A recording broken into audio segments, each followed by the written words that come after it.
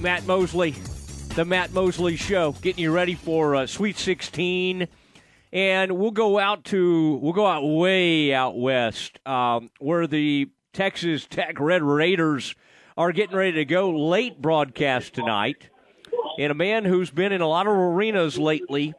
It is Chris Level, and Chris, I hear stuff in the background, but the good news is no national anthem. We did have that happen. I believe that was before the Texas game earlier this year. How are you feeling? Great to have you back. How are you feeling about this thing? You've been certainly a couple of times under Chris Beard this deep in the NCAA tournament. Does it feel a lot different or not that different to be doing this with Mark Adams at the helm? Yeah, Matt. I mean, I think it does feel a bit different, but it's also – I mean, this is your third Sweet 16 in the last, 4 tournaments, and you just hope that people are following this thing and they're close to it. Don't necessarily get spoiled by it, because it's hard to get to this point. We all know that. I mean, it's hard to win games in these tournaments and advance. But it's been, I don't know what the expectations ultimately were for Mark coming into year one, but I would say that for the most part, he has to have exceeded most everybody's finishing where he did in the league, and then now being in the Sweet 16. And at this point, it's time for you to get greedy a little bit if you can, because see how long you can stay around, because you have a monumental task tonight and would potentially have another one on Saturday. But it's been fun. I mean, it's been a lot of fun, been a lot of drama around this program all season, and we'll see if they can keep it going. Does Adams, do you sense, I mean, this is quite a matchup, as you said. Do you sense that he's kind of, does he seem any different at all, or does he seem like the same old Mark Adams? I mean, this is rarefied air, and I think the thing that people love about him is that he doesn't try to, like, see himself like, oh, my gosh, I'm now one of these great, coaches.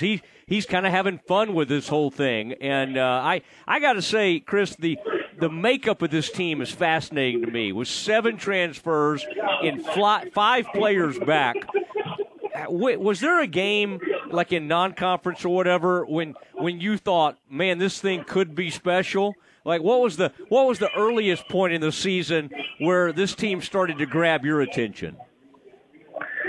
Probably Tennessee, that game in the Garden, because you were terrible on offense. Tennessee was as well, but you played such good defense, and I think that's where, and with all the new pieces, that was Mark's task.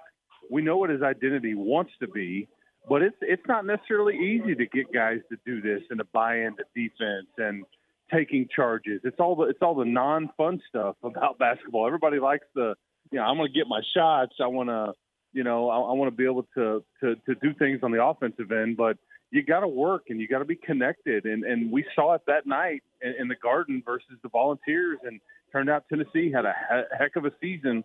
And I think at that point you thought, okay, he's gotten these guys to buy in really early here, because they went to Providence and it wasn't great, but they turned right around about a week later, and he had their attention, and maybe the short or the close loss to Providence was one of the best things that could have happened. But, and you asked about Mark too. He's always operated. I mean, you could almost even call him negative, because he's always operated out of fear. He's never, like, pleased with things necessarily. He may not show it outwardly, but even during the Final Four run several years ago, I mean, you just kind of hear him talk, or I'd talk to him, and he's just like, I just don't know how we can stop these guys. And you look up, and he's given up like 45 points, and the other team's shooting like 30%. And then he'd come away going, do you realize how many points we gave up in the paint tonight? And I'm just thinking, man, you tapped them out, But so that's just kind of how he is, and it's kind of fascinating to watch. But he does not take himself too seriously, though. No, I to your point, and that's what's been fun about kind of being on this journey with him. Yeah, and to play against Duke, talking to Chris Level, I mean, Chris, I know you kind of understand how great opportunity it is being in the media and having this front row view at what could be, the last game of the Ultimate Legend. And so it adds another layer to this thing. it's enough pressure to try to beat Duke. It's another thing to try to beat them with this fabled head coach who is going out, and you have some players desperately wanting to win for him. Do you feel like Mark and the Tech players have done a pretty good job of like not even really trying to know anything about that? Or I mean, it's impossible not to know. I'm sort of curious, like how much of that is out there in the talk and in the media and in the build up to this game. How is that seem like a pretty huge deal to you out there covering this thing? Yeah, Matt, there's a couple of things. One, I think, you played Duke in the Garden during that Final Four championship game season. So Mark has known, Coach K for a long time. I think the other fascinating thing is about 3 weeks ago, we all know Mike Krzyzewski has this, I think it's called Basketball and Beyond podcast. Well, who is his guest right before the end of the season? But he has Mark Adams on there for 10 to 12 minutes. And at the time, they're talking to each other about their teams and X's and O's, and Mark Adams is asking as many questions back to Krzyzewski as vice versa. And I thought whenever this thing started to kind of hone in and this was going to be the matchup, I thought, well, that is really fascinating. I mean, Mark even talked about it because I get a thank you card from Coach K about 4 or 5 days ago before we'd advanced and all that, thanking me for being on the podcast. But, yes, you have to have your head in the sand on either team to not understand what's at stake. I think that may be working from a pressure standpoint in favor of Duke or against them. I think that I think they felt that pressure going against North Carolina in Mike's last home game and all that. I think that there's a lot of made for TV event that day, and North Carolina didn't really cooperate, and so they're certainly feeling some. And it's a really young team. That's what everybody talks about. Well, that's maybe one of your advantages is your age and maturity. I mean, for Texas Tech, well, we'll see. I don't know. And is Duke's immaturity going to work against them? I don't know, but that's certainly something to monitor, because I think while all the pressure maybe or you're trying to do it for your coach, that can work for or against them. And I'm curious to see how the Red Raiders will respond to that as well, because there's a sense of urgency here. I mean, there's no doubt what kind of stage you're on, but fortunately a lot of these kids were on the stage 3 or 4 years ago, and they understand what that's about too. What do you think, Chris Level joining us, the Matt Mosley Show, the radio analyst for the Texas Tech Red Raiders? What do you think of that Chase Center? How's that? The atmosphere there, and what is it? What does it look like? Does it have the appearance of a pretty nice venue for a Sweet 16? $1.4 billion does not go as far as I thought it would. I would just say that. It's unbelievable, but and you've been to AT&T Stadium in Arlington a million times. Well, I looked that cost up. It's like $1.3 billion. This thing costs $1.4, and obviously you're on the water here and all that stuff. But I don't know what I was expecting. It's unbelievably nice inside, but is it that much nicer than the American Airlines Center in Dallas? I don't know, but it's Steph Curry just walked by me on the court a second ago, so I thought that was pretty interesting. Yeah. But the home of the Warriors and all those things. But I do think that this thing will be absolutely packed tonight. I think the ticket prices are very high. A lot of that has to do with Mike Krzyzewski, and then the Gonzaga fan base, I think, has traveled well. And I think the Red Raider fan base has traveled well. So I don't know how many Arkansas fans will be in the house, but this is the only region left with all chalk. I mean, 1, 2, 3, and 4 are all here. So there's no underdogs here. There's no fun, plucky story. These are all, the top of this region. So it should be some really good basketball tonight. Well, yeah. Although Tech is a fun story. I mean, it's the match. The way they put this thing together. But you're right. They have some. I don't know if we'd call them a blue blood, but they have enough pedigree having done this. And speaking of Steph Curry, I was reading that Bryson Williams, O'Banner, and Marco Santos Silva got to meet with him the other day. That's got to be a huge thrill, especially for a couple of those guys that have aspirations to play in the NBA. My only fear, Chris, would be if they start taking like 28 or 30 footers tonight. We'll not going to happen, or they'll be sitting next to Mark Adams. I can assure you of that. And not going to happen. But yeah, I was just wondering aloud if maybe the old Red Raiders could borrow him for a few trips up and down the floor tonight. If you hit one of those scoring droughts, he can certainly get you out of that. But yeah, it's they did get to meet, I think with him after one of their practices. I think it was yesterday. He's injured and not with the Warriors right now. We're on a road trip, but it has to be a thrill for those guys to get to be around one of the greatest shooters ever.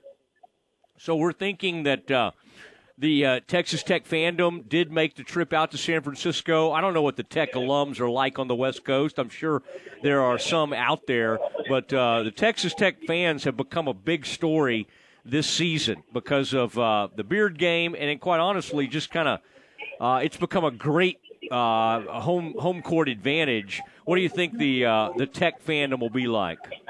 Yeah, they'll have at least a couple of thousand here. I mean, I know that they've sold all of their tickets that were allotted to them.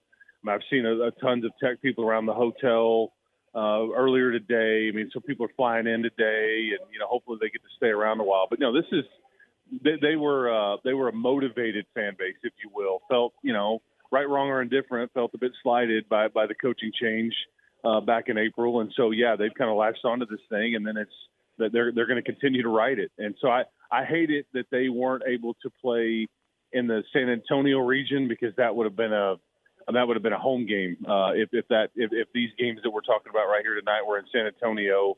But that wasn't the draw that you got, and you got to make the most of it out of here. But if you do end up in New Orleans, I would think that the Tech fan base would certainly travel. But yeah, it's been fun to see the fans show up home and away all year long. By the way, your old friend Matt Wells has resurfaced in Norman, Oklahoma. Yep. Did you happen to see that today? I've known about that for about a month. Matt and I are pretty good friends. It's been in the works for a while. I would say that it hasn't been done until earlier this week, but he lives a couple streets over from me, and I wish him well. I think that he wanted to stay close to his family as he kind of tries to figure out his next step. He's going to go be an analyst. He had some opportunities, I think, right there with the staff there in Waco as well. But I guess it worked out best with Coach Venables, and Matt was great to me. I'll root for the guy wherever he ends up. He's a quality person. It just didn't exactly work in Lubbock, but yeah, he's going to be on that staff for, I guess what it's just going to be, he hopes maybe 6 to 7 months, and then when the coaching cycle starts to move next early November or late November, whatever, we'll kind of see what happens. Yeah. All right, well, I'm glad you stayed in touch with him. His sister was a Baylor girl, and he married a Baylor girl. And Jen and I were friends at Baylor. I hate to hear that we almost had him back on campus, but you never know. Maybe one of these days we'll get him back. But Chris, good luck to the Red Raiders tonight. Y'all have a good broadcast. I had a good laugh. Y'all were kind of concerned about my old radio co-host Tim Calishaw at the Big 12 tournament. I think a ball came over there, maybe a player did, and I think you or your or the play-by-play man said something like, "Is Calishaw okay over there?" And so we had a good time with that. Yeah, we almost got Calishaw and I almost got trucked there in the Big 12 tournament. It was the ball and a player were about to come over the table right there, but we survived it. And he was okay. I was okay. The TV monitor was okay, but yeah, we all good, man. He was good, fun to sit next to. Yeah, that was about the quickest we've seen him move in many years. But anyway, well, y'all have fun, and I appreciate you doing this. Hey, you bet, man. I appreciate you having me on, man. You guys be good. Okay, we'll do it. Chris Level from San Fran, where Texas Tech and Duke are getting ready to get it on later this evening.